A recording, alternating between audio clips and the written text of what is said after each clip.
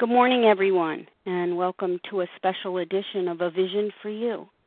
Today is Sunday, October 13th, 2013. My name is Leah, and I'm your moderator for today's meeting. The 12 steps, as outlined in the Big Book, represent a process of spiritual awakening, a personality change sufficient to bring about recovery. We submit to a simple process that is not easy, yet takes us to a place we've never been. We didn't even know it existed. The real advantage of these steps is that they are a specific message for producing a personal transformation, a change in the way a person thinks, feels, and behaves. Roberta D is with us this morning to speak about her transformation, what she used to be like, what happened, and what she's like now. Roberta D, who resides in New York, is a recovered compulsive overeater and a loyal servant of Overeaters Anonymous. She spends a great amount of time helping compulsive overeaters understand the Big Book, the 12-step process, how it works, and how it can transform lives. I'm pleased to welcome to A Vision for You, Roberta D. Good morning, Roberta. Oh, good morning. Oh, that was fast. Okay. Hi, my name is Roberta, and I'm a real compulsive overeater. And by the grace of God, the Big Book, the 12 Steps, and the Fellowship, I haven't found it necessary to eat certain foods, quantities, and that extra bite for 8,726 days today, which is 11/22/1989. Okay, here we go. This is very interesting for me. I've never done something I did it once before, but it was interesting. Okay, let me tell you a little bit about where I've come from. I was born normal, 7'11", and by the time I was 2, I was blonde, blue-eyed, and pudgy. And all of my life, I had the stigma in my head of who I was. Wasn't never good enough. Wasn't shoulda, woulda, coulda. The whole story of I know all of us sort of relate to. I became tall. I am 5'10". I was 5'10". Now I'm 5'9.5". Anyhow, I was. I had a problem with my back and not being able to stand up too straight, but I was called the Hunchback of Notre Dame. I was called Bert the Jerk. Many names as I was in my young growing up years. Because I was tall, I was always the last to go anywhere. The last when you had to go in line, I would be the last. And then I started being called big. And to this day, I hate the word. I'd rather be called tall than big, but that word just seems to come out no matter what.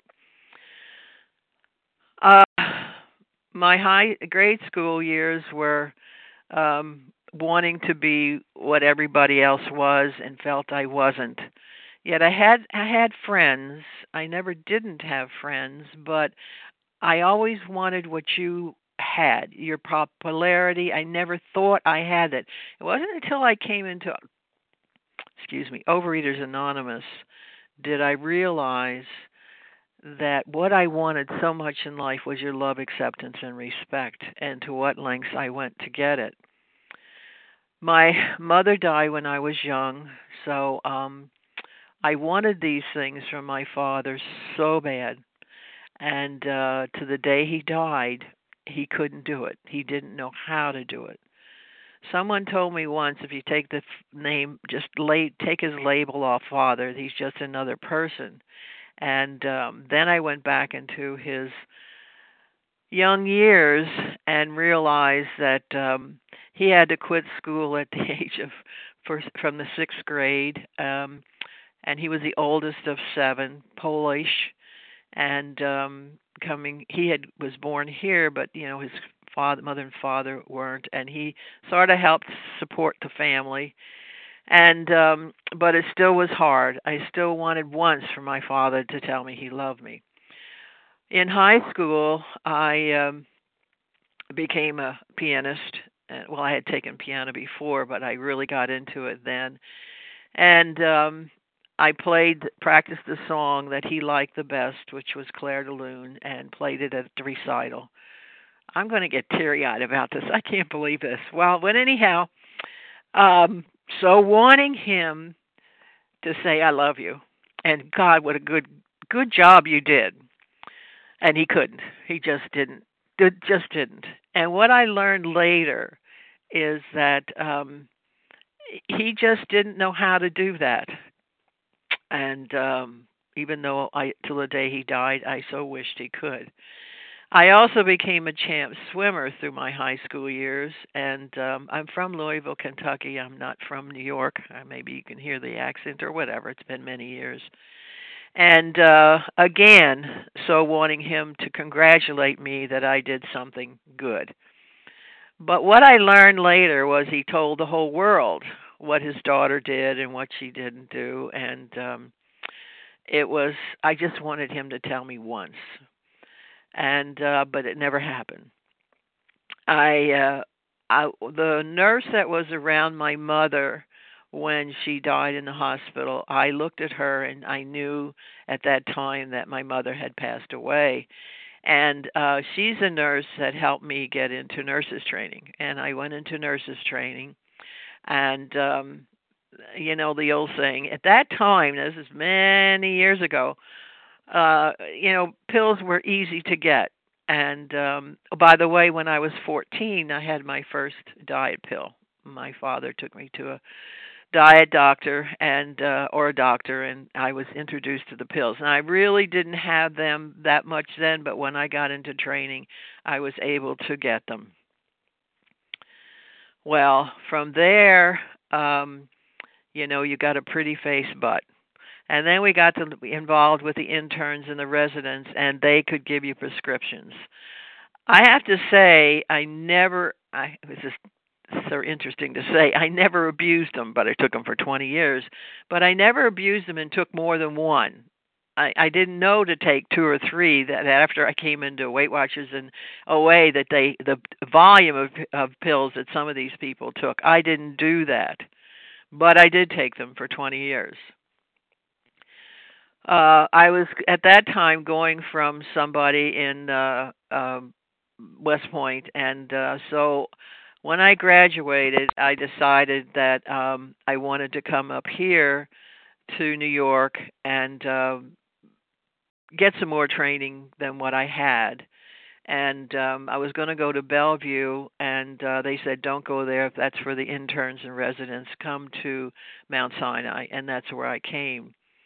And the situation didn't work out, and I met my husband, and we got married, and then I had 4 kids in 4.5 years.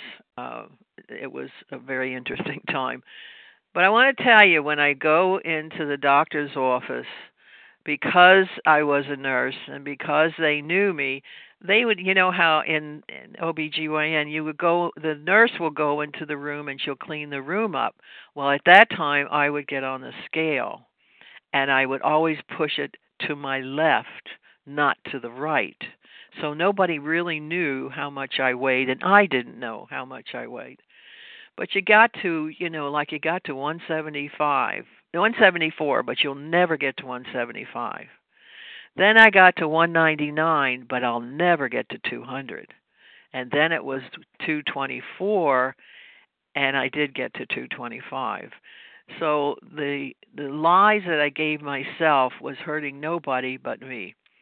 I had a very wonderful doctors. That one doctor said, I will give you 2 weeks of pills and no more. And so all through my 4 pregnancies, I never had the pills. We didn't have diet soda at that time, so I never had any chemicals in my body other than the food that I was eating. And I want to tell you something also, is that I'm a sugar addict. I am not a volume eater. I don't like food even to this day. The reason I say certain foods, I know what I can't have, which is sugar and refined sugars. Um, if you gave me a meal, and it could be in Waldorf Astoria, it could be in the most magnificent food place it was. When I got full with the food, I just didn't do it. But you come out with that Viennese table, and I will demolish it.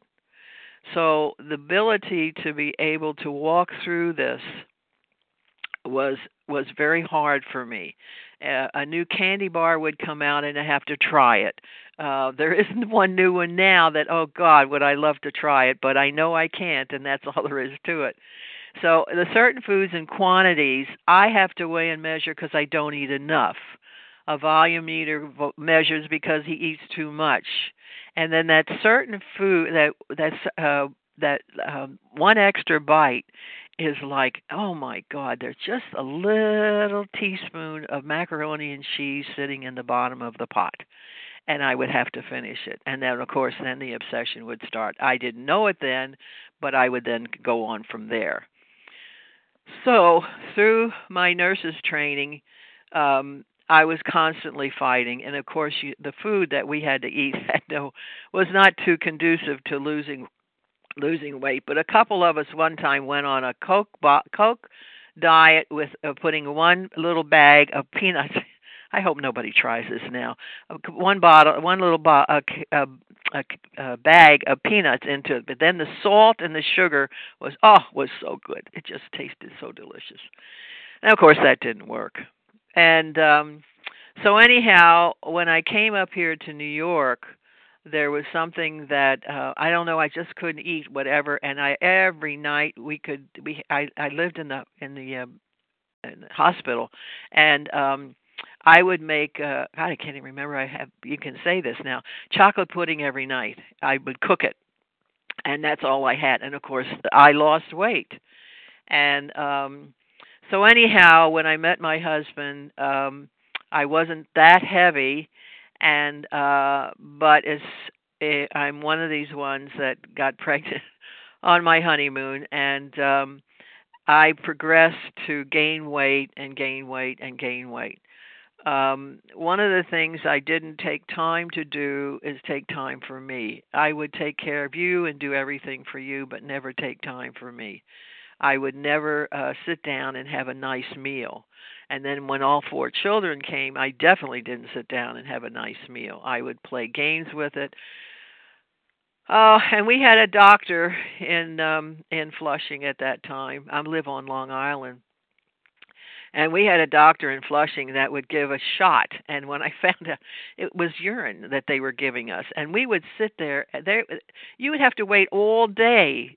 The lengths that I would go to get what I thought would help was unbelievable. I didn't do a lot of the things that a lot of the other people did. But that was one of the craziness I did. And we could actually go to a movie and come back, and our time would not be ready yet. And then this guy would give us a shot. The thing that got me more than anything is he didn't seem to clean the syringe for whatever reason, or didn't give a new syringe for all this. But I went ahead and did it anyway. So anyhow, from there, as I said, I had my kids, and then a friend of mine, we decided we would join Weight Watchers, and that's when Weight Watchers really got started. In fact, I went to quite a few meetings that Jean Neidish was still leading, and I can remember her saying that we're going to have something in Madison Square Gardens like you've never seen before in 10 years. Oh my goodness, that gave me 10 years to lose the weight. And I can remember I learned a lot in Weight Watchers. I didn't learn too much of living because for whatever reason, I don't know what it was, but I learned a lot in Weight Watchers. I learned that you could take laxatives and lose weight. In other words, leave the room, go out, because there was a pizza parlor right downstairs where I used to go, and they would go and have pizza and then binge, and then 2 days before they would start with the laxatives. So I learned that. I am a Catholic, and I learned a new thing called Malamar, and I kept hearing Malamar. I said, what in the heck is Malamar? And so I had to go out and try that. And So anyhow, on my, those who have been in Weight Watchers at that time, we used to get a pin, and you could get a pin after 16 weeks, but you get a pin with a stone if you lost 20 pounds. And I can remember going back and forth to the bathroom and taking one thing after another off. And I took everything that I could possibly take off. I can even remember the dress I had on. It was a two-piece dress that I could take off without embarrassing myself. And I got to 19 3/4 pounds. And they said, "Oh, let's give it to her anyway. She's done so well with this." And who did that hurt but no one but me? And then a friend of mine and my family, we went to Florida, went to Atlantic City, and I was doing fine until I got into the homemade, and everyone who's ever been to Atlantic City knows the fudge that they used to have. And I brought home some fudge, and that was the end of that. But I went to Weight Watchers for 10 years. When I would go to somebody's house, and they would have, they baked it just for you, and you've got to have a piece. If we were an alcoholic, they would never offer us a drink. But as soon as you say you're on a diet or whatever, "Oh, come on, this time it's okay. Go ahead and have one." Well, all I had to do was have one. And I couldn't wait to maybe go into the kitchen and maybe sliver a piece, eat it real fast, and then say, "Well, I have to go to the bathroom right now," or however it was, and couldn't. It was unbelievable. The wanting of more. So what happened is, you're leaving. So as I'm leaving, they said, "Look, Roberta, we don't need this, but you take it home." Now, if I was with my husband, that was one thing. I would bring it. I would say, "Well, we'll bring it to the kids." It's always for the children. So I would put it in the refrigerator. Now, my husband, when you go to bed, he goes to sleep. And it takes him maybe 2 breaths, and he is snoring already. And I would wait for those at least 2 snores. And I would get up, and I would finish what I had brought home. And then the next morning, when he would say, "My goodness," I said, "You know what? I had to throw it away." Now, he's not going to go into the garbage and see if I threw it away. I would go in there if I wanted what I threw away, because after all, you can't throw away. Let's start the diet tomorrow. Whew. So if I was alone, it never got home. I would eat it all before we got home. It was sad. It was sad how people react to us, and they just don't believe. And I'm even today, when you go somewhere, come on, you can have one. You can just have one. That's all it takes is just one. Yes, it is. That's all it takes for me is just one. So from there, after I started going to Weight Watchers, and it was 10 years, and I went to this big thing at Madison Square Gardens, and I'll never forget. I walked in there, and my first sponsor, or not, leader, I guess you would call it, in Weight Watchers, and she says, "What in the world are you doing here?" And she says, "Because I wanted to be part of." Of course, I was heavier than I was when I first came into Weight Watchers. So one day, in working for a doctor, a patient walked in, and we knew it, but she had never told us. And she turned around and looked at me, and she says, "Roberta, I'm an alcoholic." And I turned around and looked at her. I said, "You know what? Thank God I'm not an alcoholic, because if I start drinking, I would never stop. It's the same thing with me. Want chocolate, and I cannot stop." Remember way back when you could buy 3 of those huge Hershey bars for $1. That was way back when. I would have to finish all 3 of them and even be sick, but had to finish all 3 of them in a span of time, one day, not a couple of days, all in one afternoon or one evening or whatever it was, and be sick, but still have to eat it all. And then what happened is, after talking to her, someone called me up and said, Roberta, you know what? There's something going on. I just went to a meeting, and it's called Overeaters Anonymous. And I said, okay. We get a paper, weekly paper called the Levittown Tribune. And you know how you see something yet you don't see something?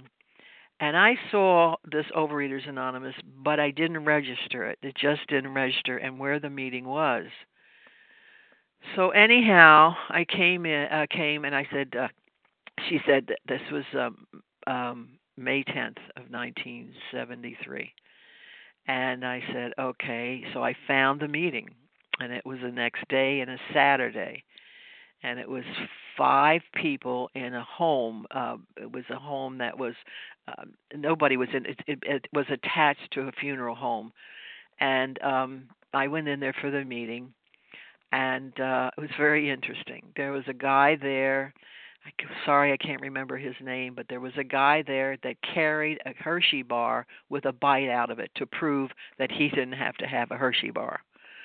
There was it was a very interesting meeting. It was a meeting that they talked about everybody else, and I said, what in the heck is this all about? But the thing that kept me going was that one of the women named Olga, she's passed away now, and they asked me if I wanted to go to lunch. I said, gee, that's very nice of them. I said, sure. So I went to lunch with them, and she handed me the 24-hour day book. She says, Roberta, she says, today it's going to take you a long time to get any literature. At that time, to get literature from OA, you had to collect the money and then send it to the World Service, which was, excuse me, at that time in California. So that's how some of our meetings got money, because these people wouldn't come back, and this meeting they would get the literature, and then the meeting was, it was interesting. So anyhow, excuse me. So anyhow, she handed me this. I said, wow, that was so nice of her. I still have that book, and that was so nice of her to do that. Oh, I hope this doesn't continue. So then I went to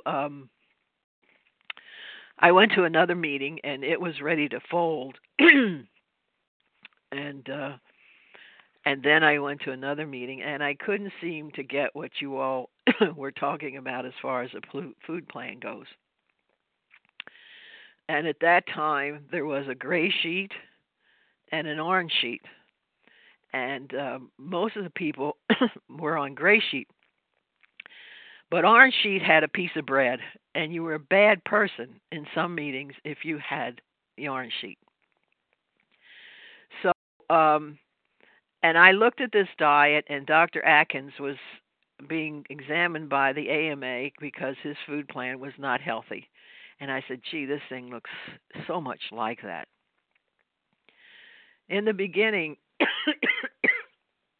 excuse me, I lived in Flushing, and to what lengths I would go at Weight Watchers had little ice creams, and there was only certain places that carried it, and I would go 35 miles. No, it's 30 miles out here to get a case of this ice cream, and I'd buy 2 cases so that I made sure I never ran out. So to what lengths I would go to get this program or to eat, but yet I couldn't do certain things that OA wanted. Well, anyhow, it took me 6 weeks. I had about 5 sponsors because at that time we had assignments, and I'm only talking for me. I'm not talking for OA or anybody else. It's just me. They wanted me to answer these questions, and I didn't know what in the world they were talking about. And then I'd go to a meeting, and there would be somebody out there who would read a whole 2 pages, and I'm saying, where did that come from? How did they know all that stuff? To this day, I still do not benefit by writings. I benefit more by hearing, speaking, and whatever. So anyhow, it was an interesting time, and I felt. There was only a couple meetings going on, and I went out to one in Islip and a couple of places out on the island. As I said, I had about 4 or 5 different sponsors, thinking somehow, some way, this was going to work, and it just couldn't. So finally, here I got somebody who had what I wanted, and I went down to Florida with my 4 children. We flew down. My husband worked for the airlines. I flew down, and we were going to drive their car back because they didn't want it anymore. And they went down to my in-laws' house. And now my children were not coming back for 5 weeks. But again, I go back to Weight Watchers, and I heard about a store called, I think it's Stuckey's or Stokey's or one of them. And you can't miss it when you're driving. I think the sign must be a mile high. You can't, they want you to come in. So I asked my husband, I said, you know what, I've heard about this place. Can we stop? Now, my disease starts in my head. It doesn't start in my mouth or my eating. It starts in my head. And what I decided to do, I was going to bring, I say to this on the bottom of my heart, I brought back 7 boxes of candy or some kind. And I want to tell you, I brought it back because when my kids come home in 5 weeks, I want to have something for them to have. Insanity. But I put one in the front seat. That was for me. And that's just like putting a drink in front of an alcoholic. First came the paper. Now, the kind of candy that I put there, my husband didn't like. So I took the paper off, that cellophane paper off, and I gradually put my hand in, and within a half hour, the box was empty. Now my husband decides, he thinks he'll have a bite. And he goes in there, and all he gets is brown little papers. He said, what happened? I said, well, I guess I ate it all. And it was the truth. There was no mother and father-in-law in the back who would come, upstairs to our apartment and eat. There were no 4 children, and there were no cat and dog that it fell on the floor and they ate it. There was nobody. There was just the truth, he and I, and an empty car. When I came home, I told my sponsor, that I had a few. I couldn't tell her what I did. I was scared because, in the big book it says some people are unconstitutionally unable. And I thought maybe I was one of them. And then what happened is amazing, these things, bringing them back. I ordered the food in the office, and we all we all were sort of going to go on gray sheet. But anyhow, I got it, and all the food for everybody. And a patient walked in, and she said, Roberta, she says, I've given something to the people in postpartum, and I've given to the people in the delivery room, and I'd like to give you something. And she gave me a homemade 11 by 14 sheet cake. Well, what can you do? I put it on the table, and I just prayed. And but this was on a Wednesday. This was on a Tuesday. On a Monday, a patient walked in, and she handed me a apothecary jar of toffee. And of course, I put it right in front of me. That's just like, again, putting a drink in front of an alcoholic. And now my head starts. Well, let's open it, just in case somebody wants one. Now that's not enough. Let's make sure that if you do offer it, it's good. So I had one, and before the night was over, I had 3/4 of the bottle was empty. And this was like, again, a toffee. The doctors and nurses in the office were not going to eat that because they all had, caps or whatever, and they're not going to eat that kind of stuff.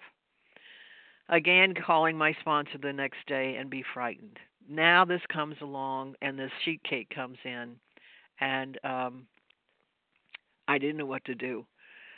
And how many of you have already had trouble with breakfast? And now, what am I going to do the rest of the day? Well, let's wait till tomorrow. Or it's Friday. Let's wait until Monday. And I couldn't do that anymore. I just had a point where I said, I've got to start somewhere. Now, this was in the evening. And I called people and nobody was around. And I finally asked God, please help me get through. And somehow I was able to get through, and that was my first day of absence, which was June 26, 1973. 10 months later, a friend of hers came in. Ooh. And she said to me, I said to her, where's Helen? I said, I haven't seen Helen in a long time, and I have something to thank her for. I'm sorry to. Mm. And she said, Roberta, Helen died. She had leukemia. Well, you don't know who. Boy, you're going to get this gift from. You don't know who. It could be a drunk. It could be an overeater who is still in the thralls of their disease. It could be, that's why you go to meetings, don't pick up and read the big book. That's all I can give you. So I knew that was a gift that was given to me. I worked very hard, and I lost 110 pounds in 8.5 months. I went through sizes. I didn't even go to sizes. I skipped sizes. And I became very involved. And not knowing at that time how much I wanted your love, acceptance, and respect. Now, some of you are going to think this is an ego trip, but I'm telling you my story. I got very, very, very, very, very, very, very, very, very, very, very, very involved. I helped meetings get started. I helped our intergroup get started. I became a delegate. I wanted my meeting to know everything. And I went all over. Of course, there were some meetings I couldn't get to because they thought my meeting was called Easy Does It, and they thought I was eating bread, so I wasn't allowed to speak at some meetings. But I went all over and got to know a lot of people and got very involved. And it was very interesting. I didn't know this. All I wanted to do is if you asked me a question, I would have or be able to get the answer. In 1974, there was a retreat, and some of us had said, let's go. Now, it was 5 women get in my car, and we go down to Atlantic City, and there was 369 people. And someone says, I think we've passed retreats. It's time for a convention. So we had a young man who was very involved in the Concord Hotel, which is no longer, and they were known for their food. And he said, we'd like to have a convention, and we wondered if we could have it here. Well, at March at that time, there was not many people going up to the Concord, and they said, you're nuts, but go ahead, you can come. So in 75, they had the first convention, and there was about 750 people there. Now, the reason there wasn't more is because at that time, the Westminster people didn't like the idea of the person who was running it because he had an interesting history, and they thought he was going to ruin everything for the group. And but the next year, because it was, the people came back and said how much of a success it was. They brought people in from California, and how great it was. And the next year we had 3,000. And I was the chairman of that one because I seemed to be the only one that could get along with everybody. It was a very interesting time. But anyhow, through this period, OA was the reason our Tuesday night started. That was the first night, was that June 26th, was because there was many people who came back from California and said, now we want gray sheet and only gray sheet. So many meetings became gray sheet people, and you couldn't be on anything else. And our meeting sort of had a little bit of everything. There was Weight Watchers, there was moderate mealing, It was an easy does it but do it meeting, and it's still there 40 years later. And anyhow, and a lot of recovery. It's not just a meeting that's there, it's a lot of recovery going on. So that's how our meeting, that's how it got started, and with 5 of us starting it. And most of them have passed away since it got started. I don't know why I'm still around, but I am. But anyhow, so then I get involved in conference, going to meetings, going to intergroup, going to becoming a delegate, going to California. And then regionalization started. And we were very close in the beginning to New York, to not New York, New Jersey. And there was a lot of wonderful meetings, and we really had a lot of companionship together. And once we became regionalized, it sort of got lost along the way. But anyhow, I got very involved in that, and I became the second trustee. The first trustee, I think, lasted 2 months, and then I became the first trustee of Region 6. Still getting very involved, still doing, still getting information. I had so much information that as you called, I would make sure, if I didn't have it within 24 hours, I did. The need for your love, acceptance, and respect was unbelievable. And the lengths that I went to get it was unbelievable. Not knowing what I was doing, just being part of because of wanting your love, acceptance, and respect. What happened after that is, my father got very ill, and 3 months I spent with my father. Let me tell you this, I went to see my father, and when I did, he said to me, I called up my OA people because he lived in South Carolina, and I called up my OA people in South Carolina, and I said, I'm coming in. Could you help me? And they said, sure. They picked me up, and then on my way to the hotel, I said, would you do me a favor because I'm going there by myself tomorrow. I said, I'd like to go by, see my father, and see where he lives so I know what to do. I go by the hotel, and there's my father sitting outside. And I said to the girls, I've got to go and say hello. And as I'm leaving the car, I'm going to tell you exactly what he's going to say. What in the hell are you doing here? So anyhow, I get up to him, and he says, what in the world are you doing here? I said, Daddy, you wouldn't come to me, so I came to you. And he says, it's so funny. This morning, your picture fell off the wall. And I said, wow. My father, it's very interesting. He would take me to McDonald's for lunch and another little restaurant for breakfast for dinner, and he couldn't take me to the airport, so I had to have my people. But he still could not say anything good to me. Now, I don't know who he said to the world, but he could not say anything to me. So then he got very ill, and I spent 3 months with him, and I made sure that every night that I left him, I said, I love you. Oh, I'm sorry. And I just, please, Dad, just once. And it took me 4 years after he died that it was okay. I had to come to grips, but it was okay. But you bet your bippies, I did not allow that to continue with me. I'm sorry. Oh, boy.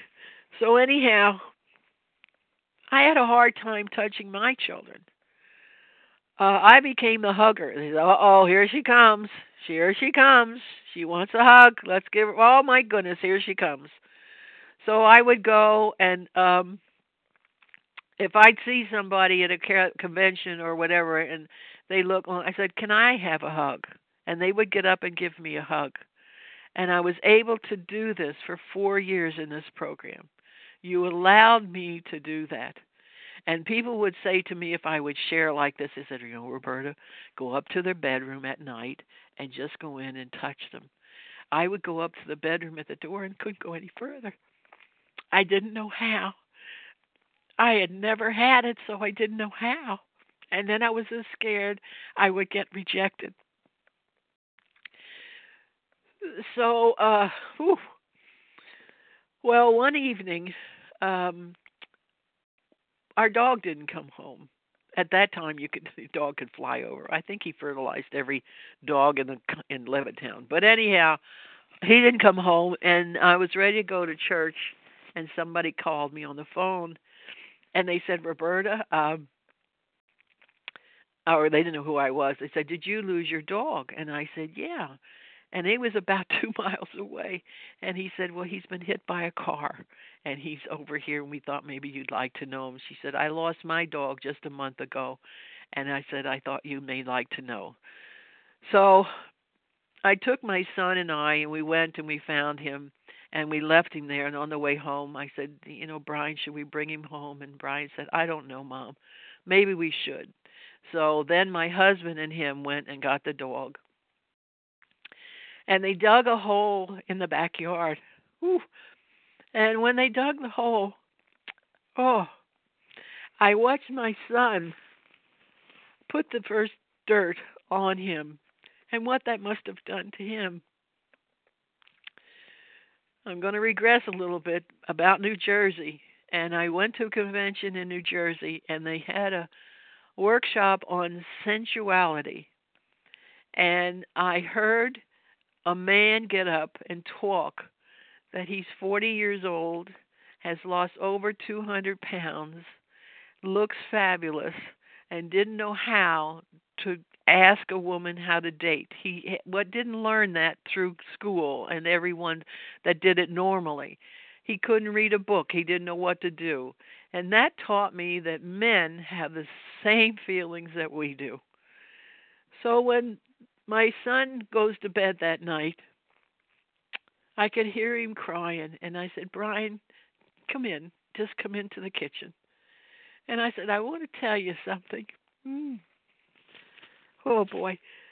You're never too old, and you're never too young, and you're never too small, and you're never too tall to cry. And I knew that if I went to a certain spot in the morning, I would get a hug and a kiss from these kids. But I didn't know how to do it myself. So after this, I had touched him, and I touched I have 3 girls. And the youngest I couldn't seem to get. I didn't know how to do it. And it was my birthday, and we were sitting in the den, and she handed me a little, God, I'm sorry, gold heart. And I said, God, I know this is what I have to do, but I don't know how. I don't know how to get up. Please help me. And what he did is he got her up. And getting her up, I got me up.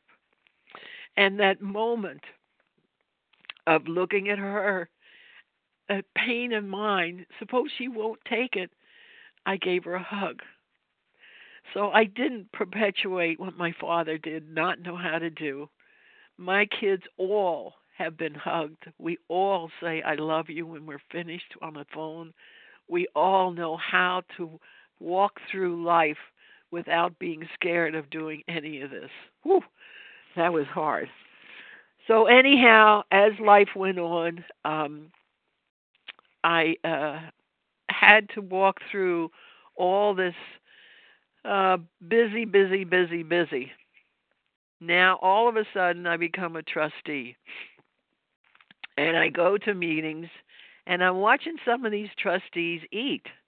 And I said, wow, how come they can eat that? I can't eat that. How come they can eat that? And I'm a real compulsive overeater, no matter what. I'm a real compulsive overeater. And I said, no, I can't, but I did. Little by little, I started eating, and I started gaining. And I got reelected twice. And the last time I got reelected, I said, no, this is no good. I love OA too much. I have to resign. This is not helping me, and it's not helping OA. And I said, I am not a power of example. So I left OA. And when I left OA, I left my meeting. It was in June, and I said goodbye. And it's funny how you don't make too many friends in this program. You make a lot of acquaintances, but the people that nobody would seem to call or care or what, it just was very interesting. So anyhow, I left OA for 2 years, and I gained 190 pounds back. And after gaining the 190 pounds, I said, I got to get back. In August of that year, I went out in the backyard and I said, you know what? I'm going to commit suicide. I said, I don't know anything else. I said, I can't handle this. I had a mother and father-in-law who moved in. I had a daughter and her husband and baby who moved in. I said, I'm the sandwich generation. To both ends, I didn't know what to do. I didn't know how to go, where to go. And then I came in. I said, you know what? There was a book that we used to read many years ago. I'll be the elephant in the living room. I'll just sit here and just exist. And somehow, whatever happened on the November 22nd, I went to the meeting, and I asked somebody to sponsor me because I had asked many people to sponsor me, and they said, "Not you. No, you can't have problems." And or else if I would start talking, no, listen, this is my dime, not yours. Or I'd end up sponsoring them. And coming back, I didn't know whether gray sheet, orange sheet, purple sheet, blue sheet. I didn't know what to do. Big book studies, because I had done marathons. I had done workshops. I had done all this stuff. What do I do? Where do I start? I didn't know how to start. So anyhow, I asked this young girl to sponsor me, and she said yes. At first she said no. She says, I can't sponsor you. I mean, she knew I was in a long time, and she didn't know my involvement. And I said, look, honey, I want to tell you something. You got 90 days that I don't have. So what happened was the pride and ego had to be dropped, and that's when it started. And she called me up, and she says, you know, Roberta, she said, to get your abstinence, you can start to sponsor. You can lead meetings. There's so many wonderful things you can do. And I said, yes. I didn't come back and say, I know all that. I didn't say anything. Anyhow, I came back, and I had a little problem because at that time, you know, we lost the food plans and lost 1,000 meetings and all this other kind of garbage that was going on. And I'd go to meetings, and there'd be Tupperware underneath the tables and Avon books on top of the table. And I said, what in the world happened to OA? And I was getting very frustrated, and I didn't know what to do. And, of course, I was critiquing, you know, me and my big voice. I would start critiquing this, and you shouldn't be doing this, and you shouldn't be doing that. And what happened later on, I went ahead and left, and had Lifeline. Everybody, I wish you'd get Lifeline. It's so wonderful. And I got Lifeline, and as I said, my husband worked the airlines, and I had a daughter in Las Vegas, and they were having a convention in Las Vegas. So I asked if my husband if I could go. He said sure. So Thursday I was in Las Vegas, and Friday I went to the convention. And when I got to the convention, I learned an awful lot of things. And one of the things I learned is I looked down as I'm leaving because I got to know the guys, and I looked down at the meeting, and there was a tapes called Big Book Study. And we knew a guy who was in OA and had done it. And I said, is this guy? And they said, no. This is two drunks who got together and wanted to, teaching us the big book. So I went ahead and I said reluctantly, I said, well, okay, it's two drunks. I'll go ahead and I'll get them. And I did. I brought them home, and I asked my son-in-law if he could loan me his little cassette player. Well, I didn't put it down. I listened to them, and I was catching a plane the next day, and I couldn't stop listening to them. And I said they had what I wanted. And I sat on it for about a week, and I said, I've got to find these guys. You know, at that point, I'm ready to go to any lengths to do whatever I have to do to get this program. And I called the tape guy, and he said, sure, here's the telephone number. And I called one of them, and I said, look, I'm not an alcoholic. I am an overeater, but I want what you have in the big book. And I was able and gifted to be able to be sponsored by one of the men. And that's how I got my program. One of the things, I'll just go through this because I think I'm staying on too long. One of the things I really want to share with you is what I learned from the steps. No one could give me step one. I had to do it myself. In the big book, it says, learn to concede. I had to keep eating until I had to get to the point where I had to ask for your help.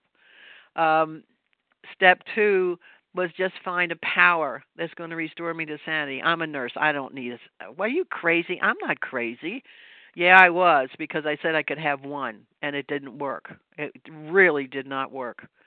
Step three is just make a decision. Well, I made a decision, but am I willing to go further? And there's so many meetings that go 1, 2, 3, 12. It's not a waltz, people. It is a program of recovery. 1, 2, 3, 4, 5, 6, 7, 8, 9, 10, 11, 12. So when you get through to that, then what do? Okay, now I have to do an inventory, a moral inventory, fearless moral inventory. I did mine in a weekend. You can do it in a weekend if you have the time. I don't like to have people waiting for years and years and years and years. How many people are going to go back out there and drink or eat if they don't have it?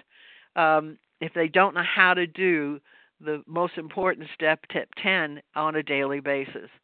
So you do the inventory, you give it away in step 5. Now, if you give it away in step 5, if you do the program the way it's written in the big book, you've got 6 and 7, which are already on your paper. That's your 5th column. It tells you my character defects, and my character defects are what got me to where I am today. Now, if I finished with that, the character defects, now I come to 8 and 9. Well, 8 is on your first column. That is who you had resentments with how you took care of it, and those are the people that you make amends to. So now you're at step 10. You may wait, not always, get all of 9 done, but it's a start. So now you're on step 10. And what is step 10? Step 10 is 4 through 9. It's finding out if you have a resentment of fear or anger or sexual problems. It gets you to ask God to help you with it, make amends if you have to, and then what the most important thing is talk it over with your sponsor. And then the last sentence is give your love and tolerance to somebody else. Go out and wash your car. That's what we've been taught. I was taught that by Joe McHugh and Joe and Charlie. And he said, the 11th step is so important, but in step 10, it's so important to go ahead and go out and wash your car. Don't sit in the pour me a drink, because that's not going to work. And you do step 10. If you get off the phone and you're resentful with me because I talk too long, talk about it. Get it out of your system right away. Don't let it sit there and have a problem with it. And because I used to wait, and then 3 months later I would bring it forward, and my husband says, where'd that come from? Because I never got rid of it when it happened. Step 11 is really interesting because step 11 starts at night. Isn't that interesting? It doesn't start in the morning, it starts at night. So what it's trying to do is to get you to do step 10. Did you do everything you were supposed to do? Did you make amends? Did you talk to God? Did you walk through your sponsor? Did you do all the things that you said you did? And if you didn't, check it off and do it in the morning. Then it says indecision. You have indecision. And then you don't know what to do, so you ask God's help. And then what do? You sit there and you wait for it's going to happen. It's not going to happen. Go out and wash your car. Go out and wash your car. Go out and clean a john. Go clean a drawer. Take a walk. Do something, but don't sit in it. And then step 12, having as a result of these steps, you can't do anything unless you have the result of these steps. Try to carry this message. I didn't see that for 10 years. That was very interesting. Try to carry this message, and then use these principles in all your affairs, which is one of the hardest. I have gone through an awful lot in these past 23 years. I've had two hip surgeries and a knee surgery. I had a husband that passed away just 2.5 years ago, and my sponsor passed away 3 months later, and I didn't pick up. You can get through anything, people, anything that's out there. Don't let it stop you. Don't let it keep you from doing whatever you have to do. Just go out and walk through your program. Go to meetings. Don't pick up, and read the big book. I tell people read 2 pages out of the big book every night and do it with somebody and hear what you have to say. I want to end this book. Our book is meant to be only suggested only. We realize we know only a little. God will constantly disclose more to you and to us. Ask Him in your morning meditation what you can do each day for the man who is still sick. The answer will come if your own house is in order. But if obviously you cannot transmit something you haven't got. See to it that your relationship with Him is right, and great events will come to pass for you and countless others. This is the great fact for us. Abandon yourself to God as you understand God, which is steps 1, 2, and 3. Admit your faults to Him, 5, 6, 7, and to your fellows. Close away the wreckage of your past. Give freely of those you find, and join us. We shall be with you in the fellowship of the Spirit, and you will surely meet some of us again as we trudge this road of happy destiny. May God bless you and keep you until then.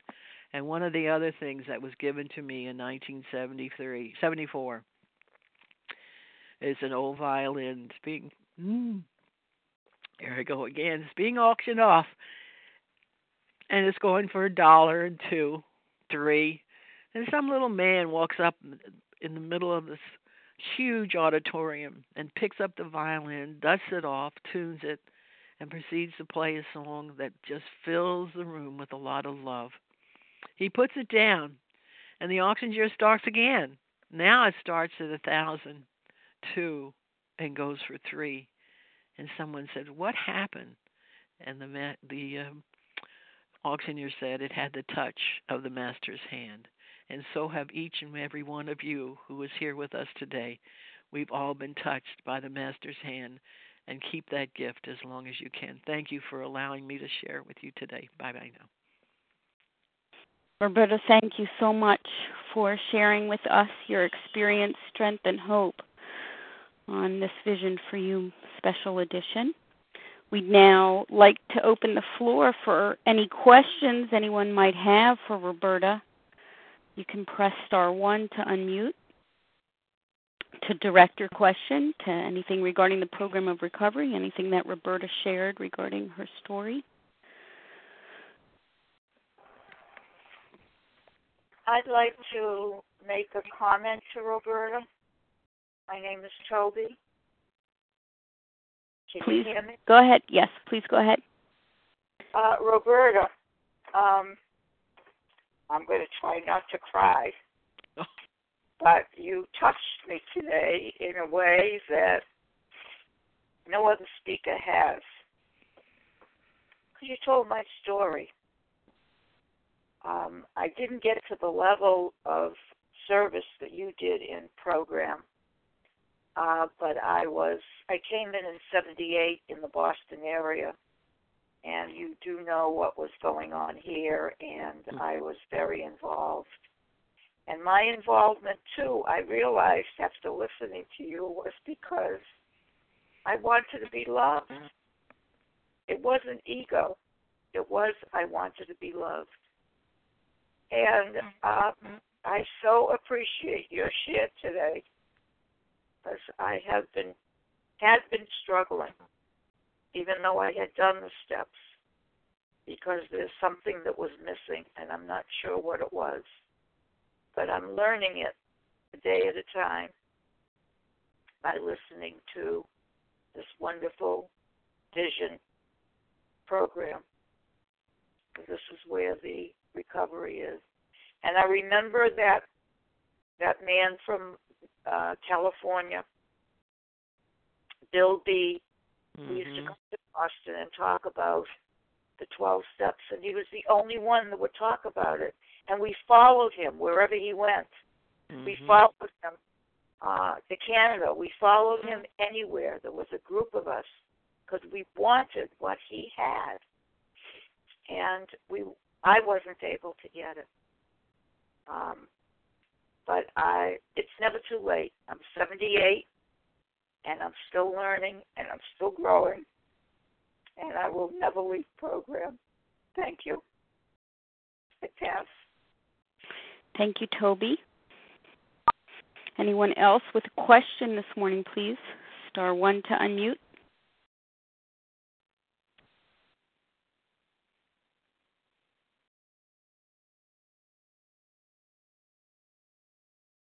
Hi, this is Ronnie. I'd love to speak. Ronnie, go ahead, please, with a question. Thank you. Thank you. Yeah, Ronnie, compulsive overeater from Pennsylvania. Roberta, thank you. Just thank you. I felt my entire interior shift listening to you, and I just thought, I wish I could just have you by my side all the time as I go through the day. I would just turn to you and go, Roberta, what do you make of that? What do you make of that? Your story really, really touched me. Thank you so much, and for your honesty and your rigor. And it was just a really wonderful story to listen to. And the question I guess I had for you would be, how do you think your abstinence in your program has impacted your family members? Obviously it's changed your own life, but I mean, is this a thing that your family talks about? Do they note changes in you? How do you think it's impacted you? And that's it. So thank you so much. Should I answer? Please. You're not going to like this, but my family doesn't particularly like OA, and maybe it was because my very involvement in the beginning. We don't talk about it. My husband, who passed away, we didn't talk about it. He knew that's what I needed, and it was okay for me to go and do, and the responsibilities of it. I've had to do a lot of this alone, and if it wasn't for you all, I don't know where I'd be today. But I don't discuss it with them, and I'm sorry I don't, but that's just the way it is. I know a lot of people that do, but I had to learn another way, and if you want to call me anytime, I'll be glad to talk to you about it. Thank you. Thank you. Is there a number where we can reach you? 516 796 Yes. 3287, which reads EATS. That's great. You never forget it. Okay, thank you so much. Okay. Thank you, Ronnie. Anyone else? My name is Nancy. Nancy, go ahead with your question. Yes. Thank you, Roberta. I was wondering if she could repeat her number, but I'd like to ask her about if she has any views on the lack of, I see a lack of diversity in our fellowship. I'm an African American, and there's such a epidemic proportion of obesity in my community, and for some reason OA, I have been dedicated to one meeting since the 70s. I left and I came back, and but for some reason it just doesn't seem to. It's just not happening. So I wonder if she could address or give some suggestions around that particular issue. But I thank you so much. Your story was so similar to my journey. I left and I came back, and it has certainly saved my life. And I'd like you to repeat your phone number. Thank you. It's 516 796 3287, which reads EATS. And as far as the other goes, you know what? I would say call me, because I would suggest something, but I don't think I should do it on this. I don't know what I can say here and what I can't say as to what helps me get through different situations. And but the most important thing is be yourself. Go to meetings. Read the big book. Find somebody. If you can't get what you need at the meetings, is find somebody who will walk through 2 pages of the big book.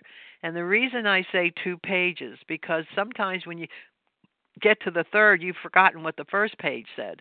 And sometimes even, I'll tell people, if you get more just reading 1 page and write on it and see how it relates to you, because we've got to change that it's, and that's the most important thing in the big book, is just trying to get you to change what you're doing today. And that really helps an awful lot of people, is reading just 2 pages, but talking it over with someone else, and it gets them to get to realize the big book and get you to do it the same thing, because that's where all the answers are. Thank you. Thank you, Nancy, for your question. Hi, this is Kaya. Kaya, your question. Thank you. Hi, thank you so much. Roberta, thank you so much for your share. I'm outside, so I'm going to be very, very brief. I just want to make an observation of the transformation just in your energy and your voice as you started to speak about the transformation that occurred via going through the steps, like the big book describes with the aid of Joe. I went to workshops of theirs. Amazing. I wanted to ask you how you take people through the steps today, what that might look like. And thank you so much again for your honesty and your vulnerability and for sharing your story with us. Well, what I do is by the time you get through 2 pages, except for the doctor's opinion, you almost are through a month. And by the time the month comes, you're ready for the 4th step. And then we get them right into the 4th step right away. No playing around, and then you go from there. But if you have gone back to eating again, you have to be clean for a week. Otherwise, you have to have. You start the big book along with your recovery, and then because when you have somebody in the very beginning, they're intense and they will go to any lengths to do what you want them to do. And really, again, I think everybody comes in here wanting love, acceptance, and respect. So you got to be very careful, because all of a sudden they go to meetings and they get very involved in the fellowship, and now you walk into a room and say, "Oh, hi, Roberta. God, I'm so glad to see you back again." So you're now getting love, acceptance, and respect, and all of a sudden you start losing the emphasis of doing whatever you were supposed to do, and then all of a sudden you go back into the food again. So the bottom line is get them through that 4th step as fast as you can so they know how to live. They're not going to know it all. Please, they're never going to know it all. We're all going to change, and I learning something new. In fact, the other day, after 23 years of reading the big book, I found a word that nearly drove me nuts. And I said, wow, where has that word been? So you constantly are learning new every day, every day, every day.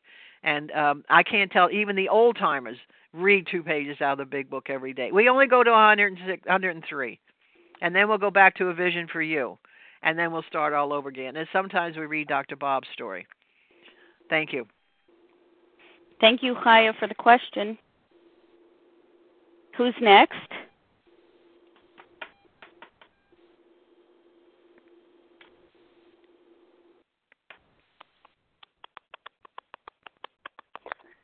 Good morning, it's Skadia.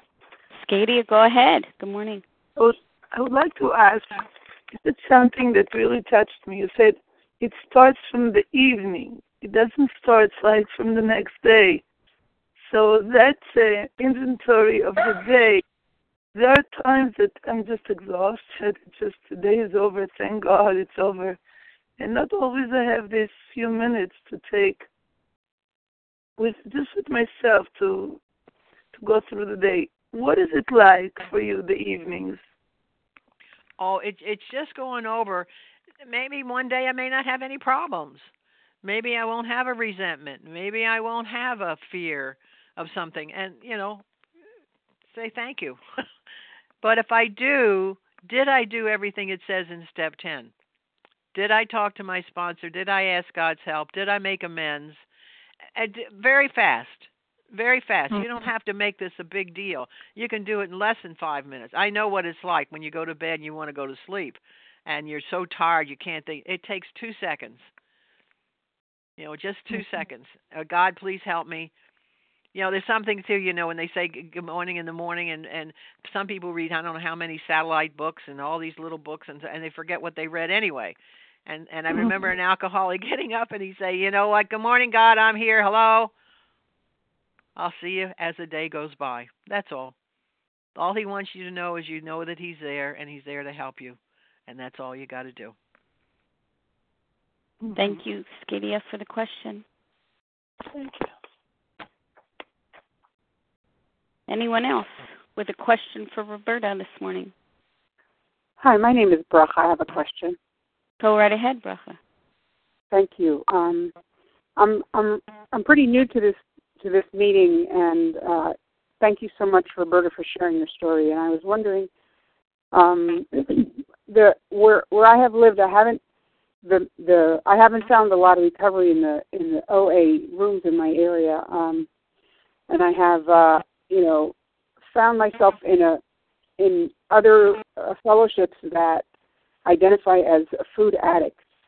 And for me personally, it seems to it seems to express more of what I feel like I am, rather than the term compulsive overeater, because to me that sort of implies that, well, if I eat moderately, I can eat anything. But as a food addict, I know that there are certain foods that are triggers for me, and I wondered if you and also personally, I have family members who are have wonderful OA recovery, and I have a problem identifying with them because I don't know if it's just semantics or whatever. So I wonder if you could address, is there a difference? Does it really matter?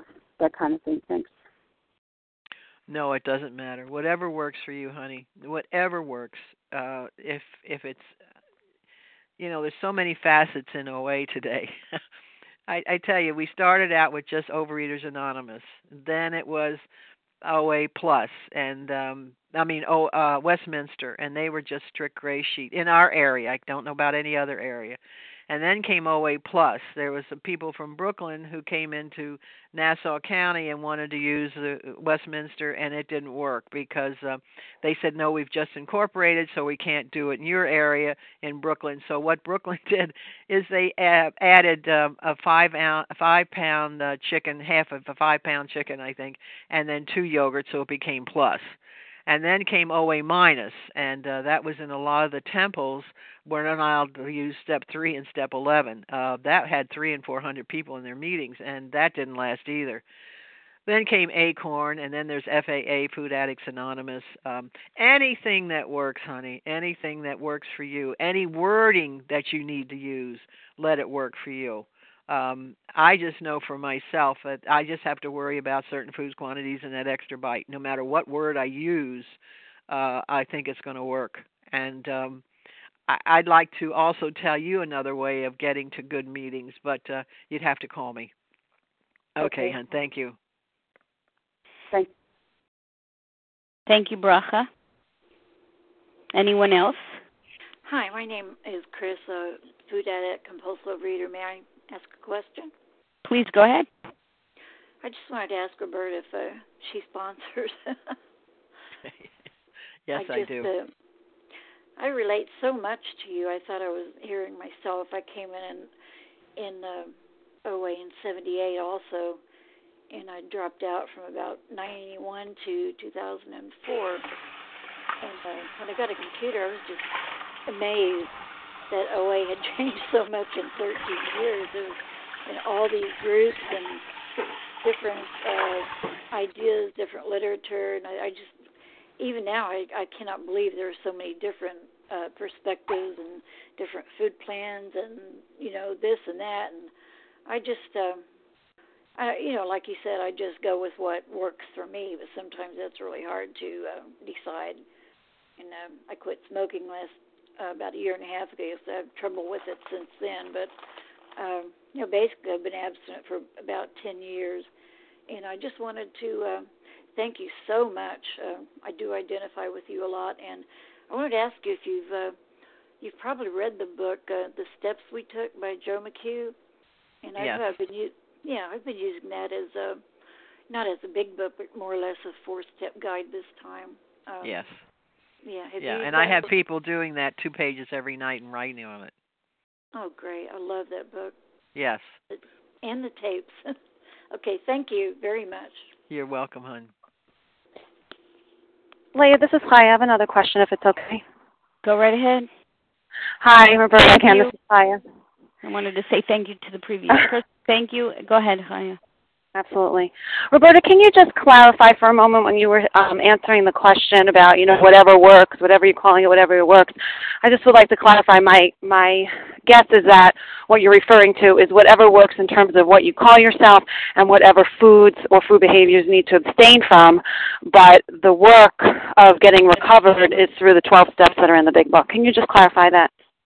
Oh, there's no question about that. And I'm talking about the food plans. OA has suggested food plans. They don't even tell you this is what you should do or should not do. There's, I think 8 suggested food plans. Or you go to a nutritionist. Just make sure you go to a nutritionist that doesn't tell you, well, it's okay to have sugar, and some of them do that. But you have to find out certain foods quantities and that extra bite, which is so important. And then I say go to meetings, read the big book, and don't pick up. That's all you have to do. That's all there is in the program. And by going to meetings, you identify. By reading the big book, you're seeing where you come. In the big book, it tells you precisely, specifically, clear-cut directions, and all those things they're trying to tell you this is how it works. Some people sit in the 12 and 12 room, and those were just essays. That's all they were. And when Bill became aware of the traditions, Dr. Bob says, well, why don't you put the essays that you wrote for Grapevine and make them into the 12 steps? Because he wanted people to learn a little bit more about the 12 steps. But if you sit in a room that only does the 12 steps from the 12-step book, you're not going to learn how to work the program. It just gives you more information about the 12 steps. But the only place that gives you the bottom line of how to work these steps is through the big book. That's it. But there's nothing, you can do a food plan. If any food plan works for you, all I know is if you're a real compulsive overeater, you can't play games. There's a word going around, fluctuate. We can fluctuate. We can have a flexible food plan. No, I can't. I know what I can and can't have. Somebody said something about, I think somebody just shared recently about the idea of making a list of what you can and cannot have. A, B, and C. A, that you can have, what you can't have. C, what you can have. And B is maybe questionable. Maybe today you can't, but tomorrow you can. But it never involves sugar or white flour for me. That's it. Thank you.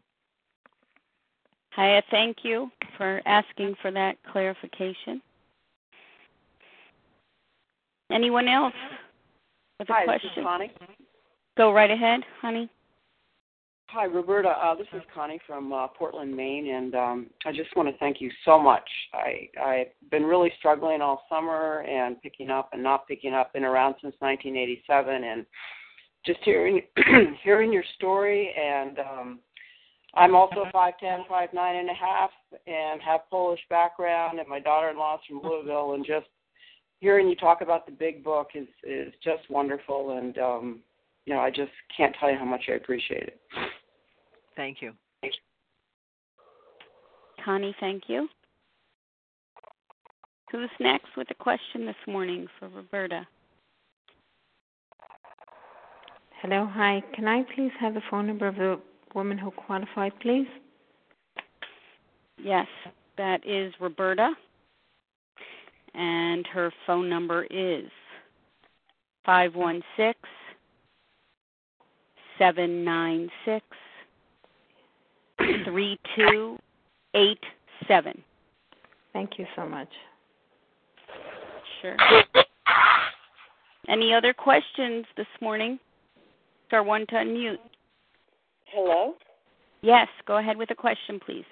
Yes, it's not really a question, it's a comment. Hi, I'm Rosalind from Lido Beach, and I just wanted to say how much I love you and what a renewal of spirit you give to everybody. And that was it. I love you. Love you too, honey. Bye. Thank you, Rosalind. Questions for Roberta?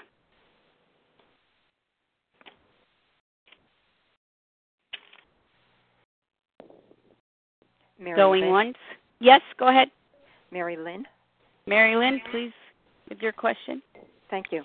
Thank you so much, Roberta. I, too, am someone who was in program 22 and a half years before I got a hold of the Visions meeting last January. And thank God, I'm abstinent working steps with a big book sponsor on the 9th step. I just wanted to ask you to clarify when Haya asked you for how you took someone through the big book, and you said 2 pages of the big book, except for the doctor's opinion. Could you elaborate on that? Oh, no, I didn't say except. I actually start from the very beginning. But the very first edition of the big book, doctor's opinion was page 1. I don't know if anybody knew that.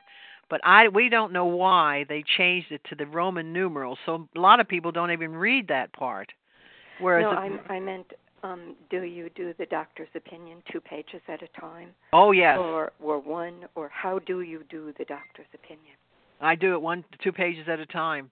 Okay. But we start from the very beginning. We start with the foreword and the prefaces. So they get to know where the book came from and why. Get a little information about that, and then go right into the doctor's opinion. Thank you so much. Thank you. It was a great qualification. I'm a nurse, too. Oh. I have been there. Thanks very much. Thank you. Pass it on. I will. Thank you, Marilyn. Anyone else?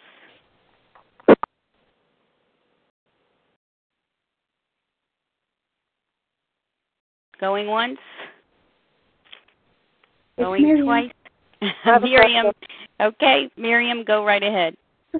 No, it's not a question. I just want to say thank you very much to Roberta for sharing her experience, strength, and hope, and her tremendous sensitivity. And I did so much identify with you, and I really dropped a lot of tears here in my keyboard, whatever you call it. Thank you very, very much. Thank you. Pass it on. I have a question. Readers. I heard 2 voices. Rita, go ahead. Reader. Rita, go ahead first, and then we'll catch the other. Thank you, Larry, for your service. Roberta, I've been in program since 1990, and I would very much like to call you. I don't have internet, and is there a preferable time to reach you? I'm Eastern Standard Time, so just try. Okay. Thank you so much for your qualification. Was touched me deeply. I'm home, so I don't work, so. Okay. Thank you so much. Thank you, God. Pass. Thank you, Rita. Who else? Good morning. This is Mary Lee in California, and I have a question. Go right ahead. Yeah. I really appreciate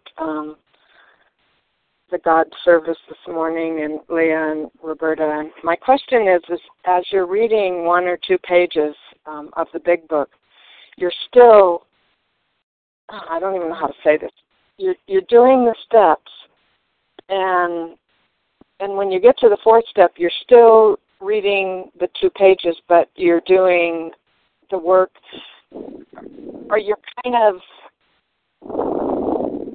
flexible about it, but the intention is to just keep, and I agree with you so much about the forewords and getting a sense of this incredible book, is giving us, and not just dropping into the middle of it. Does my question make any sense at all? I didn't quite get all of it. It's, in other words, you want to know if reading 2 pages, and once you get to the 4th step, do you still keep reading every 2 pages? Right. Yes. We have forms that we give out when we do the 4th step. It's just exactly what's in the big book. And this way you do the forms when you have time, and we try to get you to do it as fast as you can, because the longer you procrastinate, the longer you may go back into eating again, and you don't want to do that because, in the doctor's opinion, it says we're restless, irritable, and discontented. That's life. We're always going to have some kind of restless, irritable, and discontented. But you know what? We don't have to go to the food because we're going to show you a way that you can get through that one day at a time. So the thing is, yes, I do keep doing. Now, if they want to stop and do, maybe it takes 2 minutes to read 2 pages, and then write a little bit about it. You're relating to yourself as to what's in the big book, and there's a lot of part, especially in the 3rd chapter, more about there is a solution that we change the words. I mean, this is not, it's our book, yet it's not our book, but we can do whatever we want to with the book. Is change the word we and they to I. And when you do it, it becomes you, and seeing yourself in this feelings of how to work this program. Another thing about the big book, too, as you're reading it, when you get to step 3 in the big book, which is page 60, you will see that it says now we're at step 3. Well, what happened to 1 and 2? Step 1 is doctor's opinion and Bill's story, and 2, 3, and 4 are step 2, but they're really trying to get you to find a power greater than yourself, which will restore your sanity. Now, from step 3 on in the big book, you will see that it's going to tell you how to take the step, why you take the step, and the results that come from the step. That was backwards. Why you take a step, how you take the step, and the result that you get from taking that step. It's all in those next chapters on each step that you take. But as you go along, some people sometimes just take a weekend and can do the whole thing, or do one at a time. The resentment thing, and then maybe the fear, and then maybe the sex after that, and then harm to others, other than resentment, fear, and sex. That make sense? Absolutely. Thank you so much. You're welcome, hon. You rock. Thank you, Marilee, for the question. Anyone else?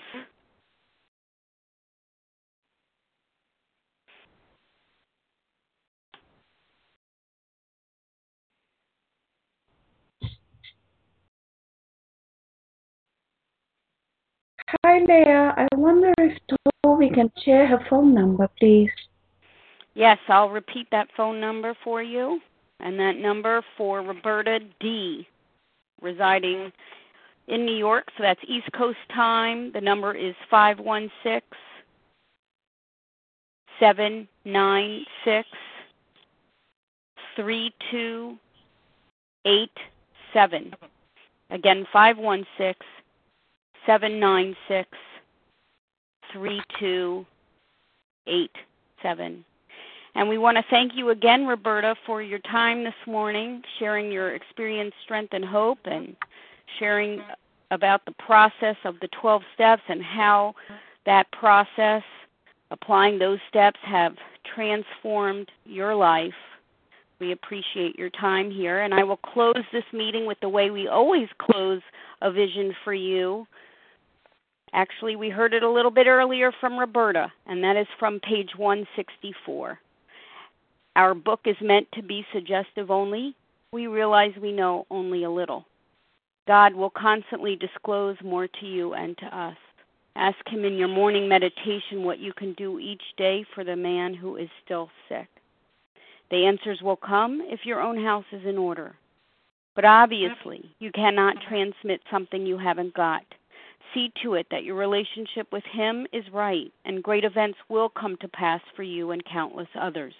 This is the great fact for us. Abandon yourself to God as you understand God. Admit your faults to Him and to your fellows. Clear away the wreckage of your past. Give freely of what you find, and join us. We shall be with you in the fellowship of the Spirit, and you will surely meet some of us as you trudge the road of happy destiny. May God bless you and keep you until then.